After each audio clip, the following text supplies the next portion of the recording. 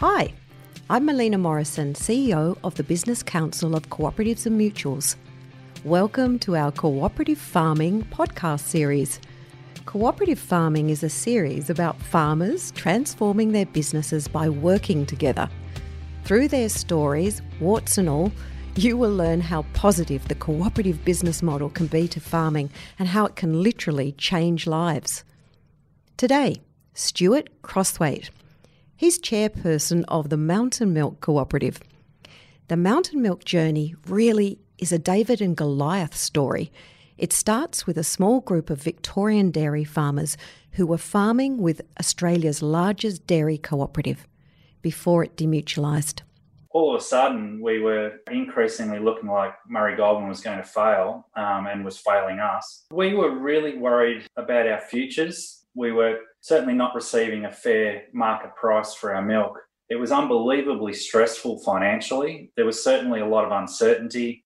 For me, this is an inspiring story of how an astute group of farmers saw the writing on the wall and formed their cooperative 12 months before the eventual demise of Murray Goulburn. You'll get an insight into how you can go from the edge of disaster to creating a business direction the next generations will be inspired to follow. Here's our host, renowned agricultural journalist Pete Lewis. Enjoy.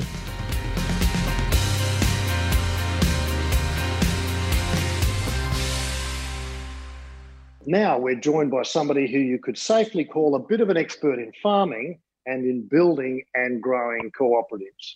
Stuart Crosthwaite, a passionate fifth-generation dairy farmer and chair of not only Australia's most interesting farming co-op, but one of the newest dairy businesses formed just 3 years ago, 2017, Mountain Milk. It's really evident that Stuart and his fellow members in Mountain Milk believe strongly in what they've done to get to this point.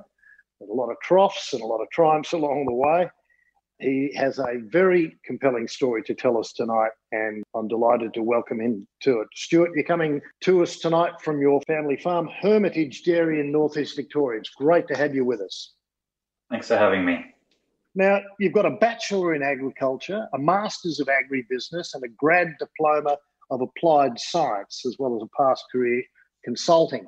Now, I'm hoping that you might have been able to get in when tertiary education was free, because that little lot itself sounds like you would need to own 3 or 4 businesses. Fortunately, of course, the government has now made agricultural studies a lot cheaper than they were about a month ago, which is a great thing. But that's a significant body of experience and time since studying ag. Yeah, it is. I'm certainly a qualified dairy farmer. And some of that study, I understand, occurred over in the ditch. You went over to the land of the long white cloud. Yeah, I received a scholarship from Dairy Australia and went and studied over there for a year and learned a lot about it.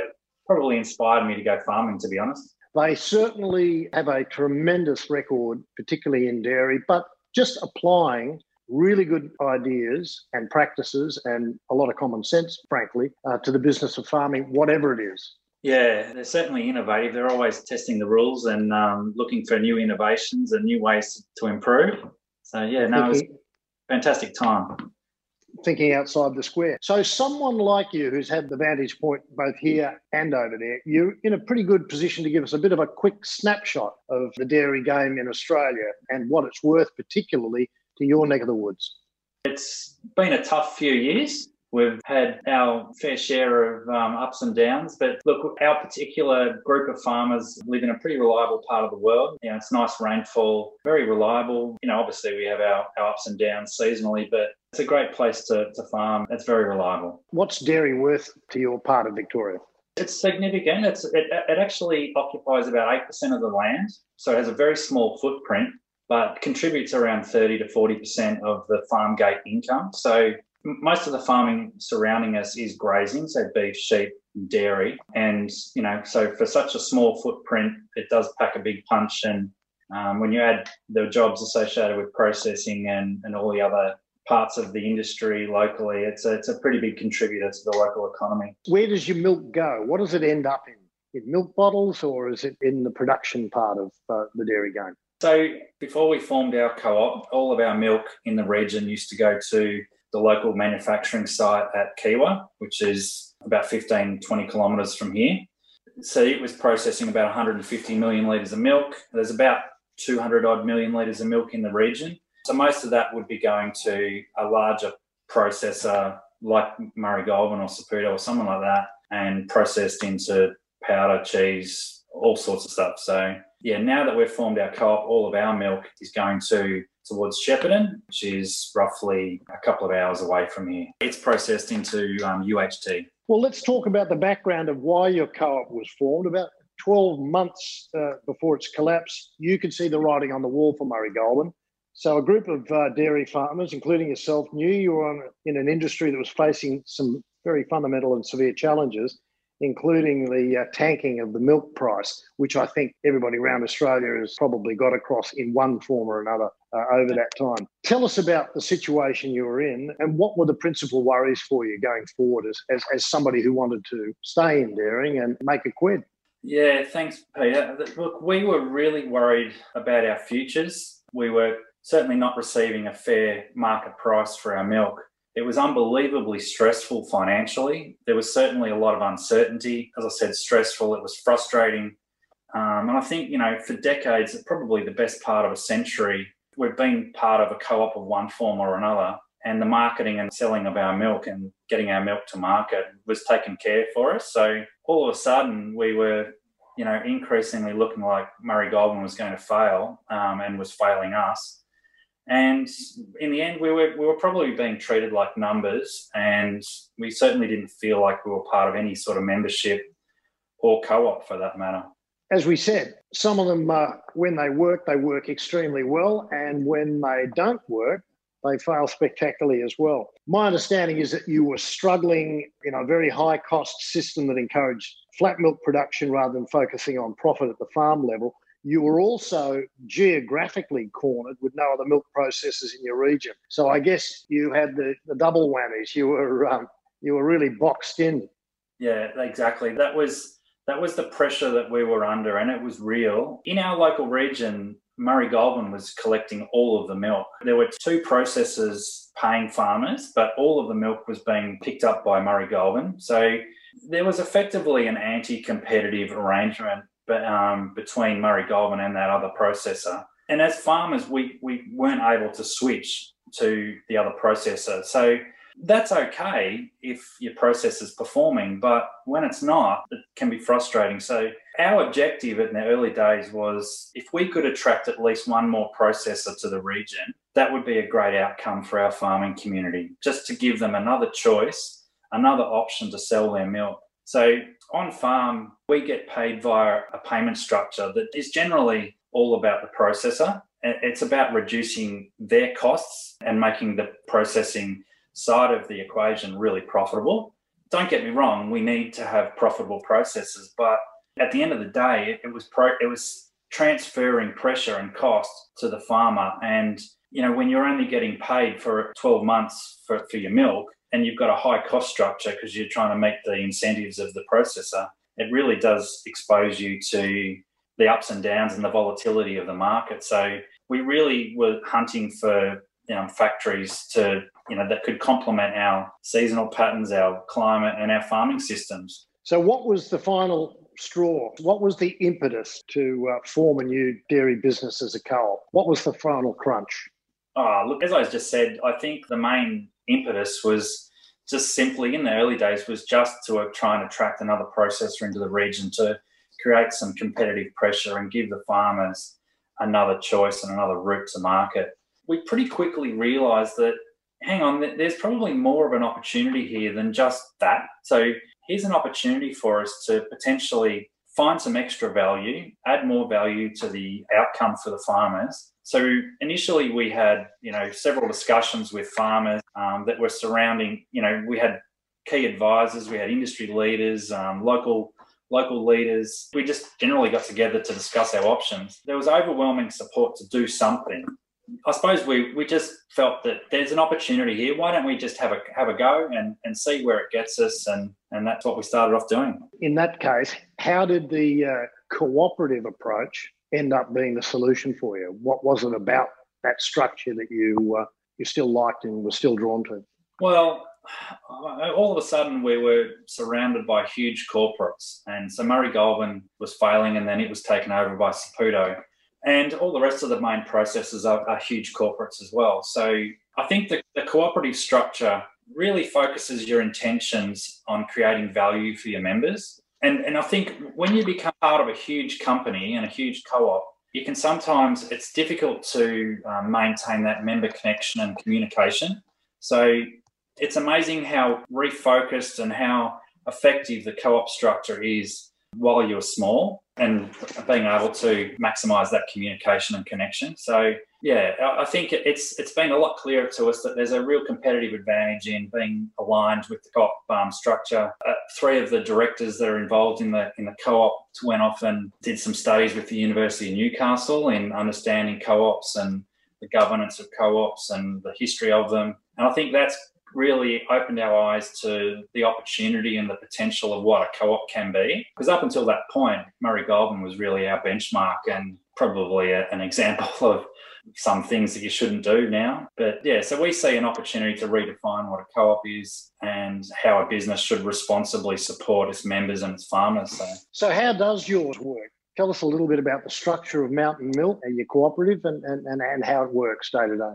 So the structure of the co-op is we have a board of 5 directors. Those directors are all farmers at the moment. When I say at the moment, we have a board that is surrounded by professionals that help us make decisions. So we're not immune and we're not aware enough to know that we don't have all the skills to make decisions on everything. So where we feel like we're underskilled a bit, we bring people in to help us. We've got an amazing amount of support behind us, that from ex-CEOs of companies to financial support, accountants, you name it, and marketing people as well. So it's been amazing, the support that we've got to be able to help us. So in terms of structure, we've got a board of 5. We have monthly board meetings. We employ one person who is our CEO. Yeah, so it's a normal business. We've put a lot of time and effort into developing policy and structure, and yeah, we function like a normal business. As we've seen and heard as this series has evolved, one of the great strengths of cooperatives is that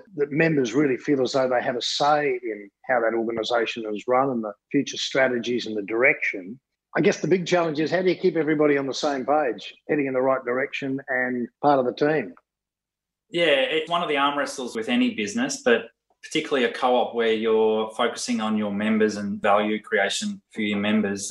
It's easy while we're small. Most of the members are represented on the board, and the handful that aren't, it's just a matter of picking up the phone and having a chat to them. So I think there was a real benefit in doing those studies through the University of Newcastle that really reinforced that for a co-op to succeed, you need to be really well connected with your members and communicate strongly with them. And we've made a real effort to involve them in most of the decision making, in particular the big decisions that we've had to make along the way.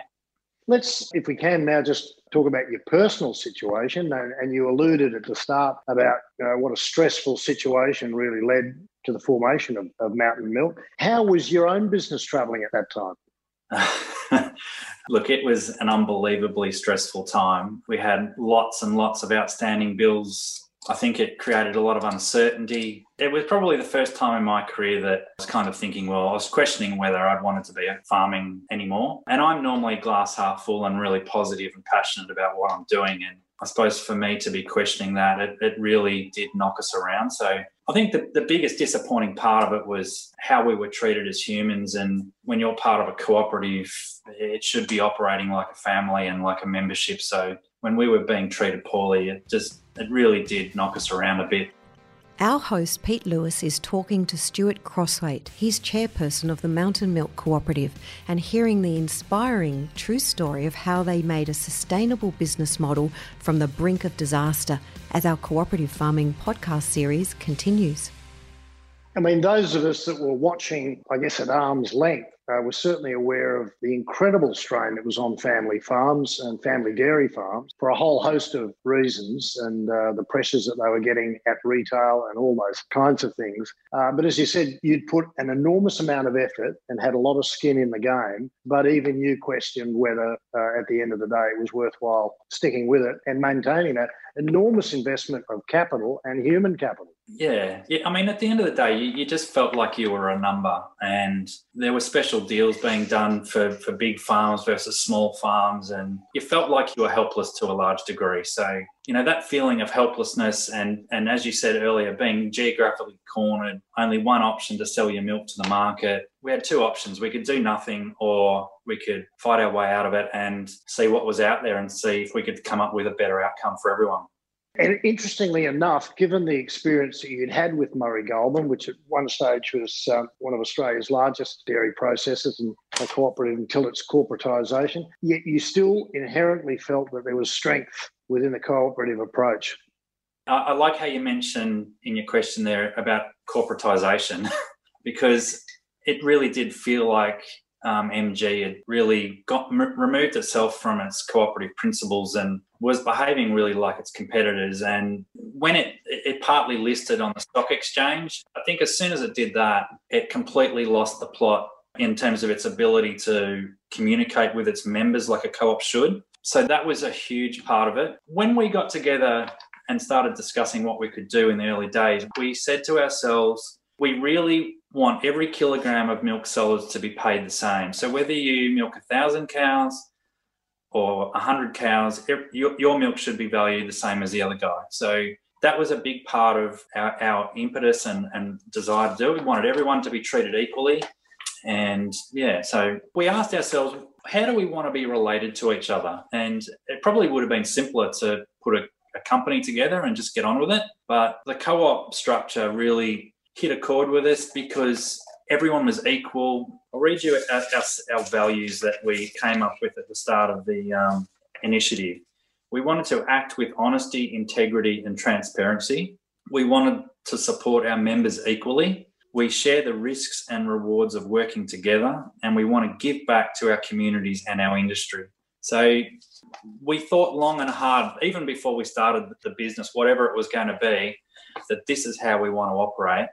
And when you look into what a cooperative is and should be, a lot of those things that I just mentioned are really strong in the ingredients of a cooperative. And I guess probably in the dim, dark past, the people who put together Murray Goulburn probably would have had the same objective.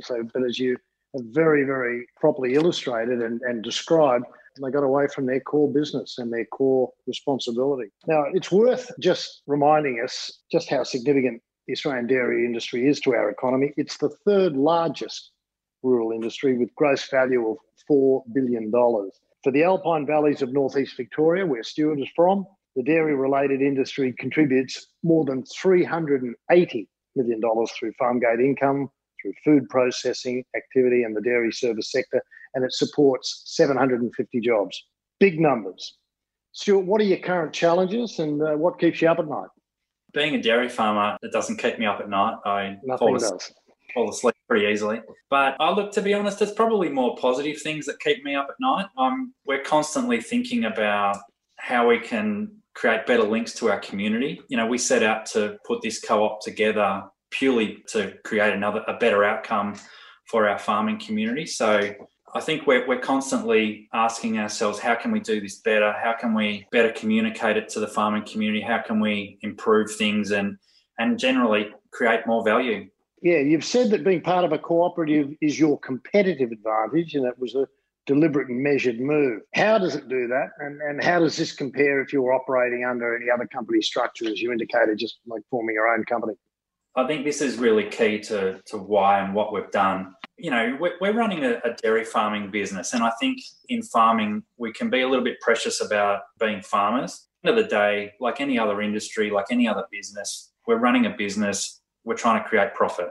So all of the corporate processes will provide you an economic service, and it's generally centred around milk price. I think the opportunity we have with the co-op is to focus on profit and the other side of the equation as well. So we're kidding ourselves if we're going to create a business that isn't going to deliver a good economic outcome for our farmers. So we need a good milk price and a good structure, but there's an opportunity here to also look at how we farm together and how we can improve some of the efficiencies and some of the problems that we're facing as farmers, from reducing plastic waste to reducing energy consumption, improving animal health and welfare, all those sorts of things. So I think if you wanted to bottle that into a summary, how can we farm together? So it's not necessarily being a processor, it's about a collaboration of farmers enjoying their scale to get a better outcome from the route to market, but also finding ways on how we can work together and farm together and be really innovative in that space. I think, throughout Europe, they're doing a lot of this sort of thing in sharing equipment and farming together. So we sort of think there's an opportunity here to use the co-op model and that philosophy to innovate in our own right and try and, stay ahead of the game. Talk to us about some of the difficulties. Obviously, it wasn't all plain sailing. What are the lessons? What are the significant lessons you've learned about where you've got to at this point? Some of the key lessons are more around, if you're going to start out any new business, you need good plans, right? You need good governance, you need good people, and you need really good plans. So we probably put a lot of time and effort into building a foundation of strength. So the last 3 years have been unbelievably uncertain with the virus and Murray Goulburn collapsing and all sorts of volatility surrounding us. So the key thing for me is that at every turn, when our plans have been challenged a little bit, the strategic plan and the business plan and the updates that we've done to those have really stood up. And we might have changed a few things and we might have been a bit flexible on a few things, but generally we've stayed true to our word and we've followed the direction and the consensus that we've all agreed to. Your co-op is fundamentally a milk brokerage. In this current business model, is there room for growth in this particular structure, and why would this be important for the co-op? To the outsider, it might look like a milk brokerage business, but we certainly do not see ourselves as a milk brokering business. It's about creating value. It's more than just milk price. And I think some of the things that maybe spectators don't see is the things that we're working on that are adding extra value to our members. So we have big ambitions. We have significant plans to add value above and beyond the price and the terms that we've negotiated for the bulk of our milk. If you're sitting in the grandstand watching the Mountain Milk Co-op move ahead, then just stay in your seat for a little bit longer. It's more than a milk broking business. Look, I know it's important to you that the co-op is actually bigger than its profit margin. How do you and the team work towards not just the financials, but I guess the holistic sort of significance of what you're doing and where you're doing it?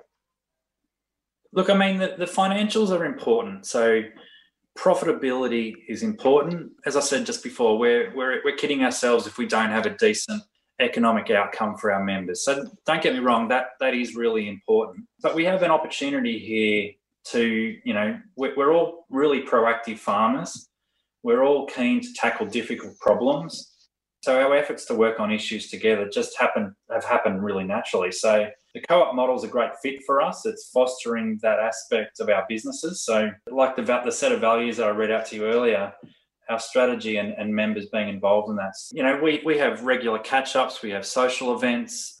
We've been even thinking about services to our members around, things like a medical service. So I don't know too many corporates that would be focusing on a lot of the social stuff that a co-op can. And as we have seen and heard already in the series, from other parts of Australia where that is precisely the case, where the cooperative is really a centre for a lot more than just farm production. Stuart, it's fair to say that cooperatives often succeed or fail because of the sweat equity involved, and you've indicated it's a small but enthusiastic band at the moment. Can you give us a bit of a feel? Talk about some of the key mountain milk players that you've assembled and got all pushing in the right direction? Yeah, there's a long list. So I think to start with, the farmers have been instrumental. So the courage and the will and the ambition of them individually and then coming together collectively to form some sort of business and now a co-op, that's amazing really when you think back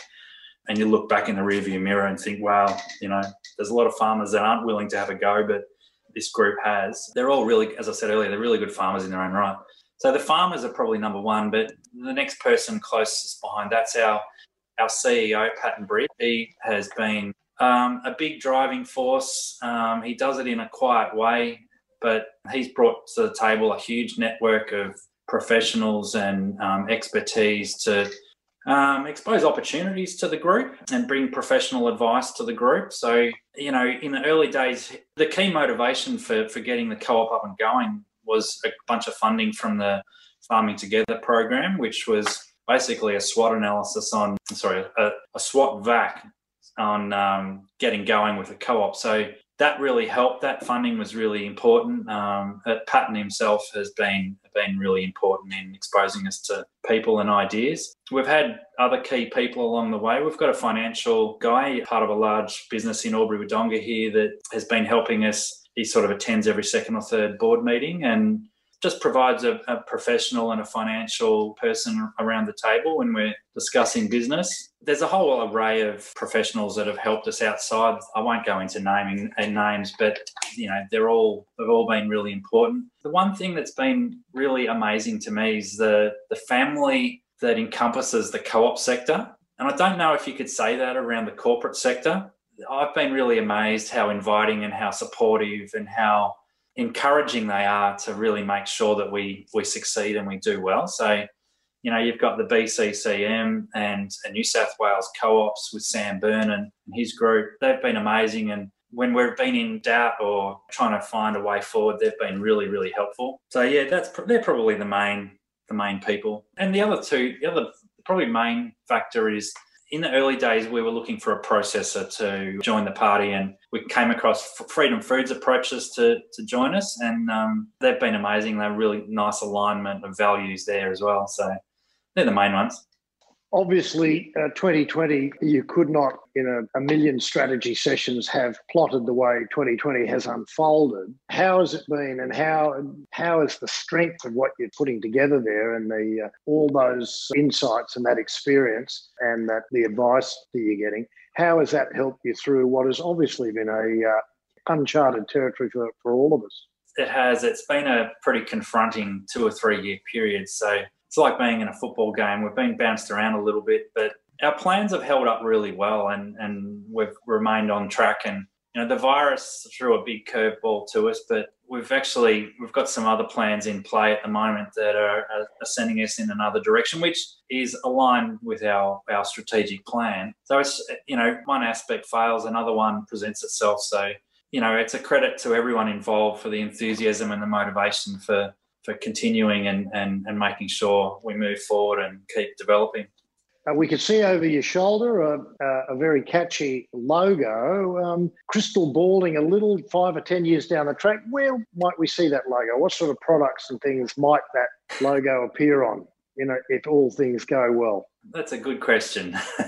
I think we've certainly got ambitions to add value for everyone involved. So what form that takes, we're reasonably agile about. But I think we'd love to not only have a better connection with our farming community, but the wider community. So, we live in a beautiful part of the world. It's all mountainous. It's beautiful and green for most of the year. There's quite a parochial atmosphere in the community. So I think we'd love to connect to our community via our product. We're all really proud farmers. We love what we do. We care for our animals, our environment, our people. And we've got a great opportunity here for our local dairy industry. What better way of connecting with everyone than via our product? And hopefully that also adds to growing jobs and opportunities on farm for people in the community. Well, everybody tells us these days that you need a good backstory, and we've certainly heard a tremendous backstory. It's all about the provenance of where your product comes from and the passion that you bring to it. Look, thank you so much for your time and your insights, Stuart. We wish Mountain Milk all the very best going forward. It's been really interesting learning about navigating and negotiating your way through this, which you've certainly had some character building few years in the dairy game, and we appreciate you being prepared to share some of the insights and some of the hard lessons you've learned along the way. No worries. Thanks for having me and the chat. Our great thanks again to Stuart. Until next time, bye for now. I hope you enjoyed this episode and you're inspired to find out more about the fantastic benefits of cooperative farming and how to realise the incredible potential for your business. Mountain Milk's story really does lead to the question, what makes a co-op succeed? And like in the case of Murray Goulburn, what makes it fail? We did a deep dive into this issue in the Cooperative Conversations video series. Our panel of farming experts discusses the conditions that lead to both the rise and the fall of cooperatives. You can watch this roundtable by going to the Conversations page on our website, coopfarming.coop.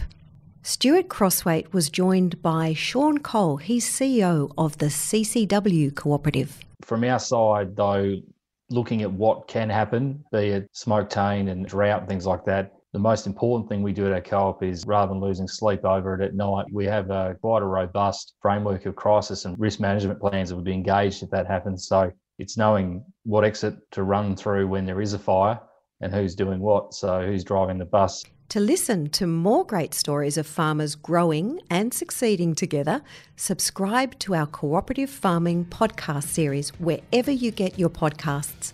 And don't forget to rate us. It will really help others to find the series. In our next episode, we talk to Doriana Mangili and the Sweeter Banana cooperative story. Remember, in a challenging world, we're all better together. I'm Melina Morrison. Thanks for listening.